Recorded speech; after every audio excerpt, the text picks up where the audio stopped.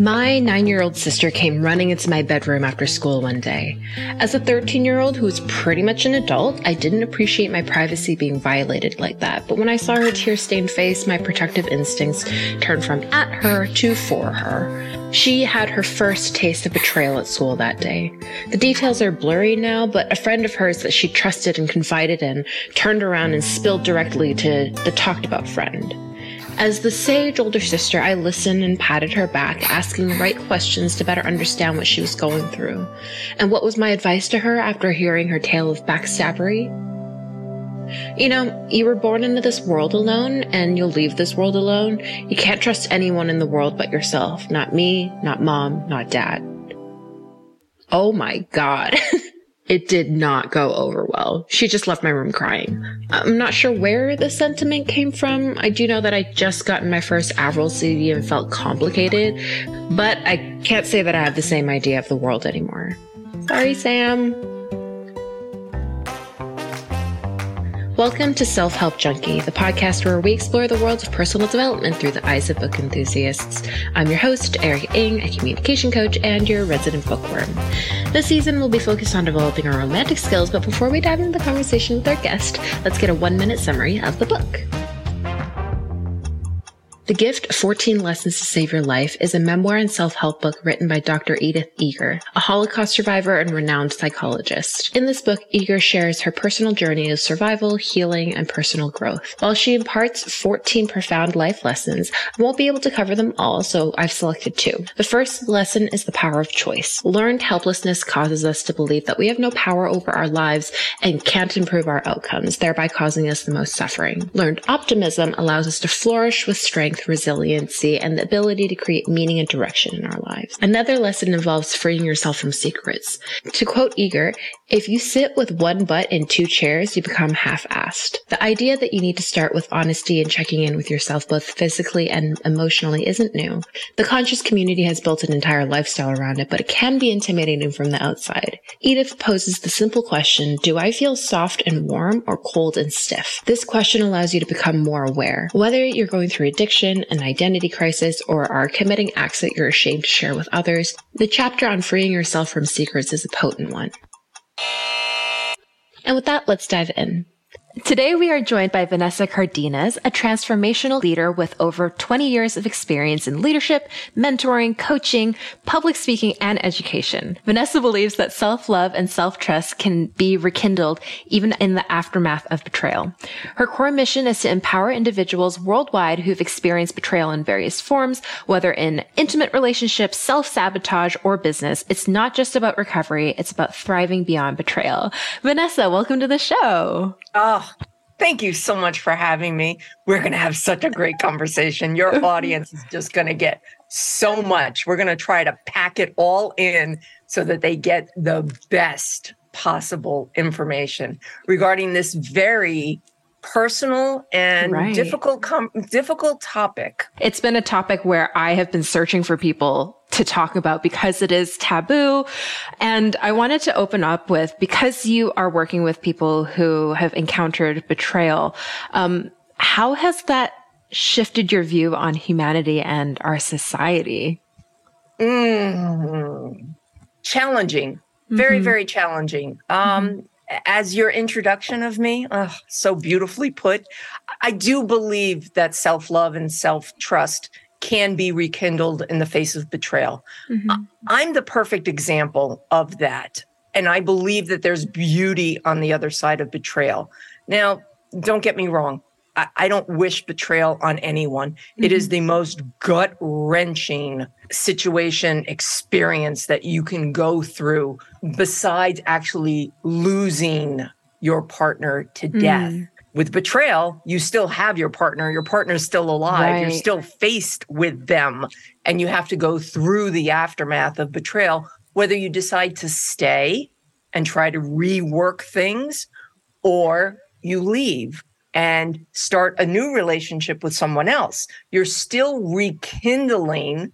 It just depends on who that is with. But we kind of need to take a step back if we could. Do you mind? Of course. Let's talk about what is love. What is love? My definition of love is giving someone the power to completely destroy you in hopes that they never do. Right. That's my definition of love. Betrayal is shattering that trust, that giving them using that power to completely destroy you. So those are my definitions. So I want to make sure that everybody is comfortable with that and understands it. Now, betrayal comes in so many different forms. And for those of us that have been married for decades before the internet, yes, dare I say, everyone, there was a time before the internet. So, for example, in my vows, it didn't say anything about no cyber cheating, no Pornhub or OnlyFans or anything of that nature, because we didn't have that. So when my husband fired back, I didn't break our vows. In a sense, he was right. Right. He was right because that vow wasn't in there. So, a little bit of humor on a very dark topic, but yes. So I wanted to make sure that we kind of go back a little bit to understand what my definition of love is and what betrayal actually is. So, I mean, what you're saying there is that with modern times comes modern problems. And you were opening up a little bit about the betrayal that your husband, I don't know what the word is, committed against you. Was it OnlyFans, the Pornhub, addiction to porn? It was a combination of everything, but how it started, and it's interesting to say it that way. I was addicted to certainty. I was addicted to the certainty that if I did X, I would get Y. And if I did Y, I would get Z. And I'd go to a good school and I'd get a degree and I'd get a good job and I'd climb up the corporate ladder and I'd have 2 kids and the white picket fence and the house and the cars and the money in the bank, that I would be inoculated from anything bad happening. Right. And I thought I had the epic love story. I just did. Right. There was no reason for me not to, until one day my husband and I are walking through Central Park and he tells me to have a seat, sit down on the bench. And I'm people watching. I'm so into what's going on around me. And he says, Vanessa, I need to tell you something. And I turn to look at him and he says, I've met someone. And just like Thanos snapped his fingers in the Avengers and everybody turned to dust, that's what I felt like. I felt as if I completely shattered. Right. And I descended into darkness. Just, I couldn't breathe. I immediately had a panic attack. Right. I felt this wave come over me. And in hindsight, because hindsight's always 20/20, that was his cry for help. That was his cry for, I need you to pay attention to me. I need you to pay attention to our relationship. And as we went through counseling and coaches and therapists, the other aspects of that came out. The cyber, the flirting online, the situations like that, the emotional affair, having a work colleague who happens to be a female and starting to share things that you don't necessarily share with another woman, but, because it's under the guise of, well, it's my work buddy, and my work wife, that became something that came into society of work wife. Yeah, I can understand that to a degree, but there's still a wall that needs to be there, a wall of respect, a wall of, let's not share too much intimate stuff. Let's keep it still professional. Right. So with that being said, I'm going to circle back to your first question because it was a wonderful question about humanity. Right. And I think it's more front and center now. I think betrayal was very hidden previously. I think now with social media, I mean, you look at some of the websites that come through, are we dating the same man? Before we lived in communities where we knew everybody. The communities were small. Everybody knew each other. Everybody was going to church or wherever their religious settings were. Everybody knew each other. And it was very taboo to be caught in a situation like that. Right. So there were safeguards, there were guardrails in place. Now, because of the internet, it opens a whole world. You don't even have to have physical contact with somebody to be classified as betrayal. Because again, you're taking the trust that your partner has put in your hands and destroyed it. Right. Yeah. And as you were talking there, the idea that it's on the internet, there seems to be a lack of accountability that comes along with that, right? Because if you're in the church community, you know that everyone's going to know and that's going to embarrass your partner. But if it's on the internet, no one has to know. Maybe you're like on a business trip or like you're traveling, like it's outside of your circle. So it feels easier to slip into because there is that lack of accountability there. Yeah. Very well said. Yes, Yeah. That's exactly it. On the internet, you can be anybody. There is so much catfishing going on. Again, a new term that we didn't have 20 years ago, or we didn't use it the way we use it now. But yeah, somebody can post a picture that doesn't even belong to them and they can take on that persona. They can be anybody they want to be.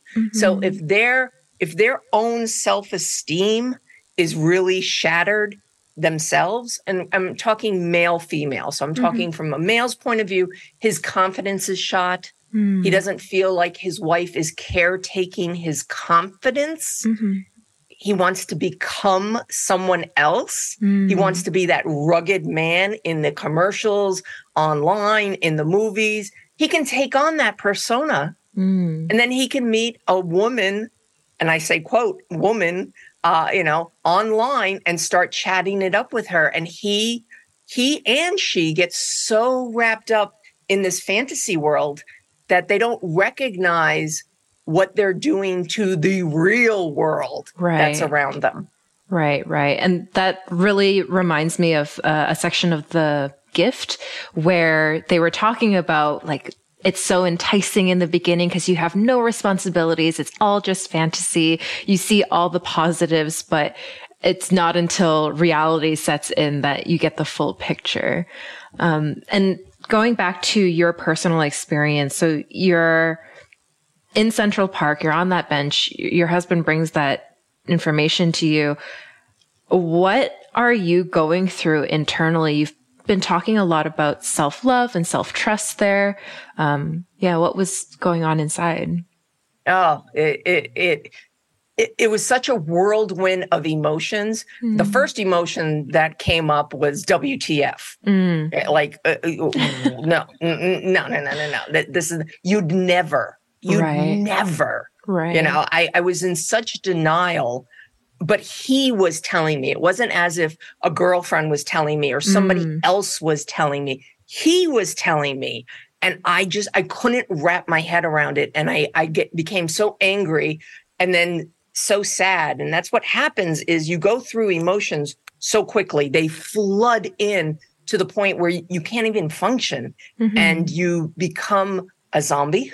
You become on autopilot.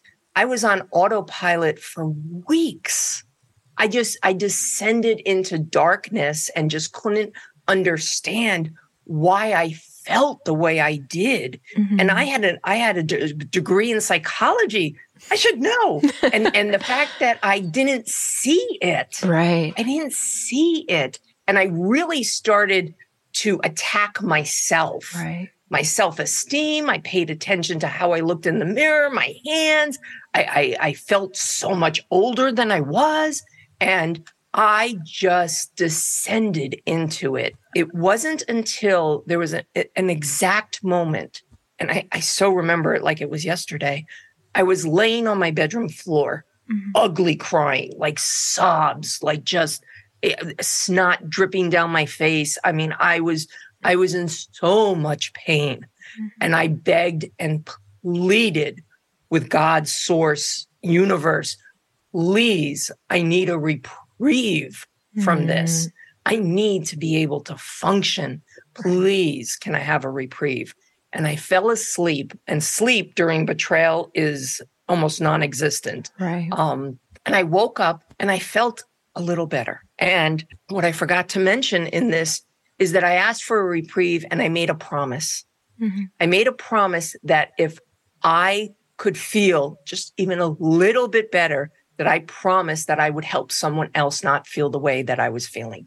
Mm-hmm. Because I knew from my studying days, from being in school, that my way of learning things is not passive. I don't passively learn something. I learn with the intention of sharing it with someone else, because then I use a different part of my brain. Right. With that being said, I knew that if I made this promise, that I promised that I would help someone else, that I would take in the information, not just for myself, but for someone else. So I woke up the next day, I was feeling better. Then the next day I was feeling better than that. And then the third day I was feeling better than that. Then I got the shove. Then I got the shove from God, source, universe. You made a promise. And that's when I dove deep into recovery. Like, what exactly is going on? How can I focus on me? Yes, he already indicated what he had done, but it was affecting me in such a profound way that I needed to focus on me. Mm-hmm. And what did you find out as you dove into recovery and into helping others? What was going on, and how do you recover from such a profound betrayal? The most profound thing that I discovered was, though something terrible had happened to me, I was betrayed by my beloved, who I loved and trusted more than life itself, who I would have taken a bullet for, who I would have given a kidney to. It wasn't about me. It truly was not about me. And that was a very hard lesson for me to learn, because I took it in so internally. I took it so personally. And what I needed to do was carry around a Q-tip with me. Quit taking it personally, because it wasn't about me. And when I had that turning point, when I finally understood that, everything shifted for me. I did a 180, and it clicked. And that was the turning point for me. And I was like, okay, let's do this. Now I could handle triggers, because triggers are wicked when you've gone through betrayal. I could handle, the sleeplessness. I could finally get some sleep. I could handle what I had been doing to my own body, because when you go through betrayal, this becomes your enemy. Because you feel that there's a sense of, there's something wrong with me. I'm not enough. I'm not pretty enough. I'm not sexy enough. I'm not this. I'm not that. And you feel that all so intently, and you start to resent yourself. And you take it all in, and your body becomes the coffin for all of these emotions that you have related to you. And once you get your mind and your heart to sync up, then you can look at everything around you with more clarity. And that's what you need. You need clarity before you can make the decision whether to stay or to go. And a lot of times the reaction that you have immediately is not always necessarily the right one. And I say right in quotes very cautiously, because you might come to that realization a couple of weeks later when you have the clarity. But you want to have the clarity, because if you don't have the clarity and you leave, then doubt moves in. And if you immediately, you know what, we're going to fix this, and that's your immediate reaction, then a couple of weeks later, that doubt creeps in yet again. Are you sure you wanted to stay? This and that. And what I try to work on, and what I worked on for myself, was making that decision with clarity and then living in that decision. because that's really important too. Because when you start swinging back and forth, I'm going to stay. No, I'm going to go. No, I'm going to stay. No, I'm going to go. You're deregulating your own body. Never mind what you're doing within your relationship, because you still have a partner to quote deal with. So if you're telling him, yes, we're going to work on this, and he starts the process of working, and then you flip around and say, oh no, I'm going to leave. He's bouncing around like a ping pong ball as well. I'm not defending him. Please don't misunderstand me. I'm not defending him. But again, in the realm of betrayal recovery, you want to be joint. You want to both work on recovery, or you want to both kind of work on separation, because you want it to be as amicable as it can be, especially if you have children. It was interesting listening to you talk about the recovery process, because initially you had said you loved stability. You loved the idea of like, if I do X, then I get Y, and going through that. And it's really taking apart a core belief, right? That you have control of the life around you, that you can make yourself safe, and to be like, nope, I can't. It's not me here. This is outside of me. I can't. I guess going through the betrayal on top of having to like rewrite your core beliefs seems like a lot to take on. I feel like people could understand that logically, but then taking that in and truly living that. Yeah. What was that process like for you? Like, how did you get to that point? It's definitely very challenging. You can't do it alone. You really cannot. I know that you want to be strong and you want to be firm and you want to, you want to own what's going on and you want to take control of what's going on. And it's really challenging to do it by yourself. Right. It truly, truly is. And when you discover betrayal, whether it's told to you or you discover it on your own, there are three things you need to do first. And I share this right out of the gate. The first thing I refer to as toothpaste. Toothpaste. Okay. Yes, that's how you're going to always remember it. Toothpaste. Because once you let the toothpaste out of the tube, really hard to get it back. So you need to be careful who you share with the betrayal. Because yes, when you find out, you want to scream it from the mountaintops. You want to let everybody know, or you want to do the complete opposite. You want to turtle in and not share it with anybody. I don't see it. It doesn't exist type of thing. You need to be careful with who you entrust with this information, because this is a doozy. It's a big one. It's a bomb that's going off in your relationship. It's a bomb that's going off in your body. You want to share it with someone who will help you and support you, but not judge you, because you don't want a situation where they're judging and they're influencing your decision, your clarity. You want your own clarity. Your relationship is unique.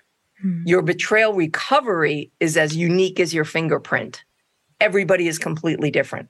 So you want toothpaste. Just be careful who you share it with. Do share it, because you do need to talk to someone. The second thing is, for ladies, it's a GYN appointment. And I know that's really, really hard to walk into your gynecologist office and say, I need STD screening. Okay? It's a reality. You're going to need to do it. It's for your peace of mind, because he could be telling you, I have not had anything physical, and you, completely normal, will doubt it. You just will. It's natural. It's absolutely natural that you will feel that way. For your own peace of mind, get STD screening. I can tell you this, gynecologists are used to it, because their most difficult conversation, there's 3 really difficult conversations that GYNs have with their patients. And one of them is to explain to their patient that they have an STD. And immediately their first reaction is, that's not my chart. Then their Right. second reaction is offensive. Like, I'm not cheating. What are you talking about? How could I have an STD? And then it hits them. What are you telling me? Well, Right. if you haven't been unfaithful, then your partner has. So suddenly it's your gynecologist has now shared with you that you've been betrayed. So tip number two, when you suspect betrayal, make an appointment with your gynecologist just for your own peace of mind. Mm-hmm.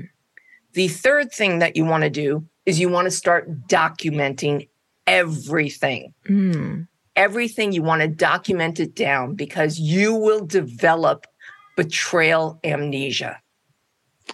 You will not remember key points. Your brain, when you experience betrayal, will become Swiss cheese. It just will. You will forget things. You are a zombie. You are an autopilot. You think this, you think that. You're all over the place. But when it comes to the betrayal, you want to write everything down, because that will help you with your clarity later on. So write it down. Write it down. Pen to paper. Don't depend on this. Don't depend on your memory, because you will not remember. And you'll remember it choppy. You won't remember specifics. You'll think it was Tuesday and it was Friday. And if you argue and say, well, you didn't come home on Tuesday, he can argue, yes, I did come home on Tuesday. Then you don't remember whether it was Tuesday or Wednesday. It becomes very convoluted. You don't want that. Just write it down. Just write it down. So those are the three things related to just as betrayal happens. Then you want to, depending on how you absorb information, you want to either get yourself a therapist who will help dive into the past and see what patterns were in the past that might have led up to this. Simultaneously, you can get a coach. A coach will definitely be somebody who takes the moment right then. Maybe it touches on the past, but not really, but definitely forward thinking. What are you going to do in the future? I recommend that you get somebody who's been involved in betrayal, because learning it from a textbook is one thing, but experiencing it is completely different. You want to join a support group. There are many. A word of caution. Facebook is littered with betrayal groups. Okay. Find the group that resonates with you. Okay. People have very different opinions. Some people are of the mindset, once a cheater, always a cheater. You have other groups that are religious based. You have other groups that are a younger generation. You have other groups that are an older generation. You want to find your tribe. You want to find your people. Ideally, a smaller group, because a large group has lots of opinions. And when you're going through betrayal, it's very validating to hear that people agree with you. But they're all strangers. Right. You want to develop a small group of those that get to know you, that actually see you. They hear you. They understand. They keep track of your progress as you're going through betrayal. So there are support groups if you don't want to do the one-on-one. Coaches, of course. Therapists, of course. But you absolutely want to have a team around you to give you that support. And one of the best things that my coach did for me, and that I in turn do for my clients, is as we move through the betrayal recovery, we get to a point where the agreement is you do not cry alone. If you feel those tears coming on, you pick up the phone, you text somebody, you call somebody, you join, you enter into a Zoom room, whatever it is, but you do not cry alone. And for me, that was so beneficial, because it either forced me to not descend into the darkness all over again, because I knew that I would have to call somebody before the tears started coming down. So it gave me strength. You know what? I'm not going to cry now. I'm going to use the techniques to try to work through this trigger. And if I do it, great. And if I don't, in an hour, I will give that person a call so that I can cry it out, because you do want to get the emotions out. I'm not advocating that you stifle them, but you get to a point where you make that commitment to yourself and with an accountability buddy. Listen, if I need to cry, I need to call you. Is that going to be okay? And you go from there. Right. I can imagine, because it can be very easy to fall into just a grief spiral where it kind of feels good to be sad. Having someone else there to pull you out so that you don't go too deep is incredibly helpful. Going through all of this, what was the decision that you made with your partner? I'm still married.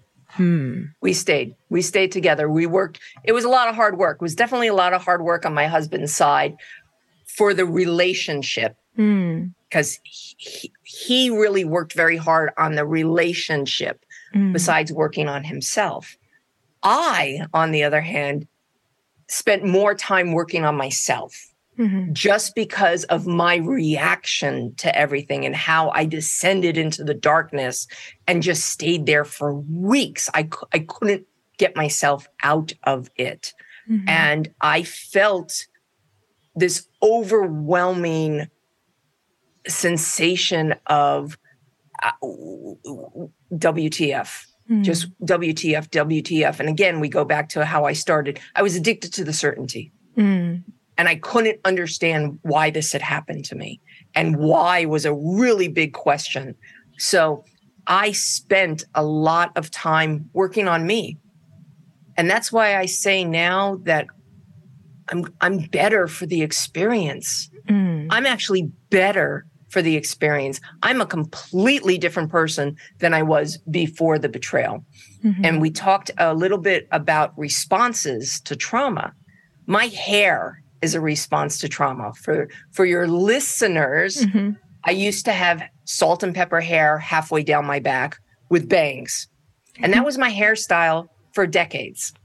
Now, when my husband told me that, he met somebody, I cut my hair to my shoulders. I physically took my hair, grabbed it with a pair of scissors, and cut it. Why? Because he always commented how much he loved my long hair. Well, I'm in control. I cut my hair to my shoulders, very drastic. Then, when more started to come out, the OnlyFans and the porn, I shaved off one side of my hair. Then another trauma, shaved off the other side. Then I dyed it all brown. And then I walked in and said, you know what? Let's put some color in it. So every incarnation of my hair was a trauma. The good news is I haven't changed my hair in quite a while. Why? Because there's no more trauma. Right. There's no more trauma. I've healed, and I love who I am now. I love my reflection in the mirror. And there were so many dark days when I just wanted to shatter every single mirror in my house because I couldn't understand why this was happening. And there is beauty on the other side of betrayal. You transform into the most amazing version of yourself, because it's really, the recovery is about you. The betrayal is not about you, but the recovery is about finding yourself, loving yourself, and trusting yourself. And once you do that, the sky is the limit. Absolutely. Right. And I have so many questions. I feel like being intrusive. But what made you decide to stay? I know that you were saying that there were a lot of steps that went into it. But ultimately, how did you make that choice? For me, and again, every single relationship is completely different. For me, I love my husband. I do love him. I've known him since I was 12, and I love him, and he's a good man. He is a good man. I don't want to say he made a mistake, because mistake is not the right word. Right. It was a poor judgment to get my attention. And he recognizes that. And he did a lot of hard work. It was really him the first 6 months kind of holding me while I descended into this darkness. And he very quickly realized like what he had done was monumental. It wasn't just okay, let's talk about this and just kind of work it through as we worked through all the other challenges that our marriage had, such as infertility, a sudden death of family members, long deaths of family members, lots of various traumas, but we always jointly did those together. And I think that in his mind, he felt that we would resolve our marriage together. And I was so broken that I was slipping out of his fingers because I was a mess. And he didn't anticipate that. But I saw how much work he did and how he took ownership and responsibility. He was the one that told our children. He was the one that, came clean and was very transparent with me and immediately said, let's do therapy, and we immediately started that and encouraged me in every single way to get whatever help I needed, whatever I thought could help me. He was all for, and he stood by my side. Even though he caused this, he was there standing by my side. And I recognized that. And I appreciated that. In the beginning, I was the pendulum. I was going back and forth. No, I'm leaving. Yeah, I'm staying. No, I'm going. He bounced back and forth with me just as I went through that, always saying, I'm right here.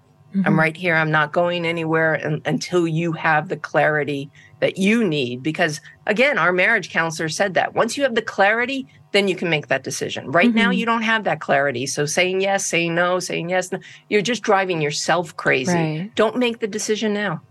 You don't have to make the decision now. And that was liberating.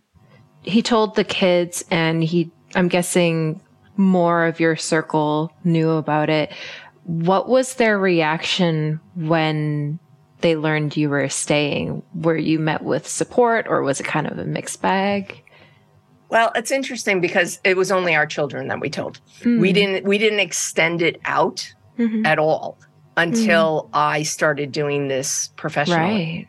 And when I wrote my book, that was a very big deal because a lot of our family came up. We had no idea because we've always been the benchmark for everybody else. We had been married 25 years. We had been married longer than anyone else in the family. Each of us, our parents remarried, so they weren't married as long as we were. And they were really shocked that we were able to keep it very quiet. Right. And they have been supportive. They're more taking it personally that we didn't bring them into our inner circle. That's their concern. They're taking it very selfishly, if I may say so. That they were just like, wait a second, you didn't tell her. Why didn't you share it with us? Suddenly they're internalizing what's wrong with us. Right. Why wouldn't you tell us this and that? But again, toothpaste. I didn't need everybody's judgment. Right. I didn't want everybody else's judgment. I preferred talking to a therapist, talking to my coach, talking to my inner circle who started out as strangers, but had similar experiences and could understand how I was feeling and could tell me, yes, that's a trigger. What you're experiencing, yes, that's a trigger. Yes, you're not going to sleep. It's okay. And it's okay not to be okay. And I needed to hear that from people who understood, because a lot of times people around us say the wrong thing. Right. They mean well. They absolutely mean well. They think that, by you saying, oh, I can't believe he did that. I want to do X, Y, and Z. Right. Yeah. Do X, Y, and Z. No, I don't want to hear that from you. But I don't want you to talk me out of it either. I just want you to sit and hold space for me. That's it. Right. But people struggle with that. Yeah. And then also, I didn't want a situation where I told someone and they were repelled by it, meaning they suddenly disappeared. Like they didn't want that stuck on them. Like, Vanessa and her husband are going through, cheating and betrayal. We're not going to talk to them because I don't want you to get any ideas. So, yeah, exactly. So you don't know how other people are going to react. And again, I didn't want the judgment. So we kept it close to the chest. In turn, when I wrote my second book, which was how to talk to your kids, your parents, your in-laws, I wrote it far removed of how I would have spoken and suggestions that my clients made and those in my support group of what worked for them and what fell flat. Right.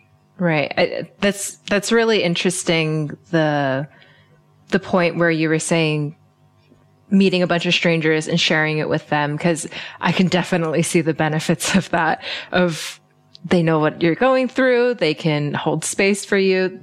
Your family probably just wants to defend you and protect you. And that's not what you need all the time. Yes. Yeah. They either want to defend you, or they ask you, what did you do wrong? What did you do? And it's like, wait a second. No. Back off, So yeah, it brings up interesting things. Yeah. It definitely does. But betrayal's unique. Betrayal is unique. The recovery is unique, and you're unique as you go through the experience.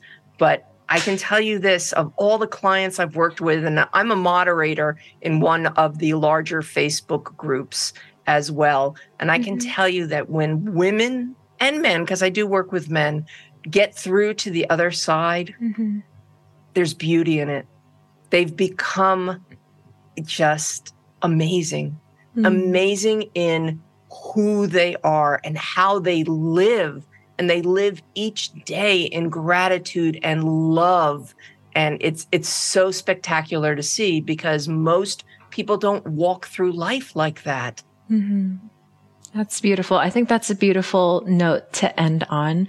Thank you so much for your time today and sharing all this wisdom. If people are looking for you, where can they find you? Where can they find me? Well, definitely on my website, and it's Vanessa-Cardenas.com. They can definitely find me there. You can find me on Instagram. I'm trusted_advisor_for_betrayal. Yes, it's a long one, but I'll make sure to link it. Absolutely. And Linktree, which is a great resource because it allows you to have everything on it, everything I've done, because I do a lot of podcasts, I do speaking engagements. My book, of course, is on there, my course and everything else, and all the free resources that I have are available on there. Everything that you're involved with. Absolutely. And there's always a way to get in touch with me. And I do have a support group as well, a small support group on the Meetup platform. And it's monthly, but I am going to go to weekly because it's getting a little large. Right. And again, as I mentioned, you want to have a small circle. You want to have a small circle of those that you see week to week or every other week. Just a familiar face that says, I've got you. Right. Offers you a bit of stability. Well, thank you so much. My pleasure, Erica. Thank you so much.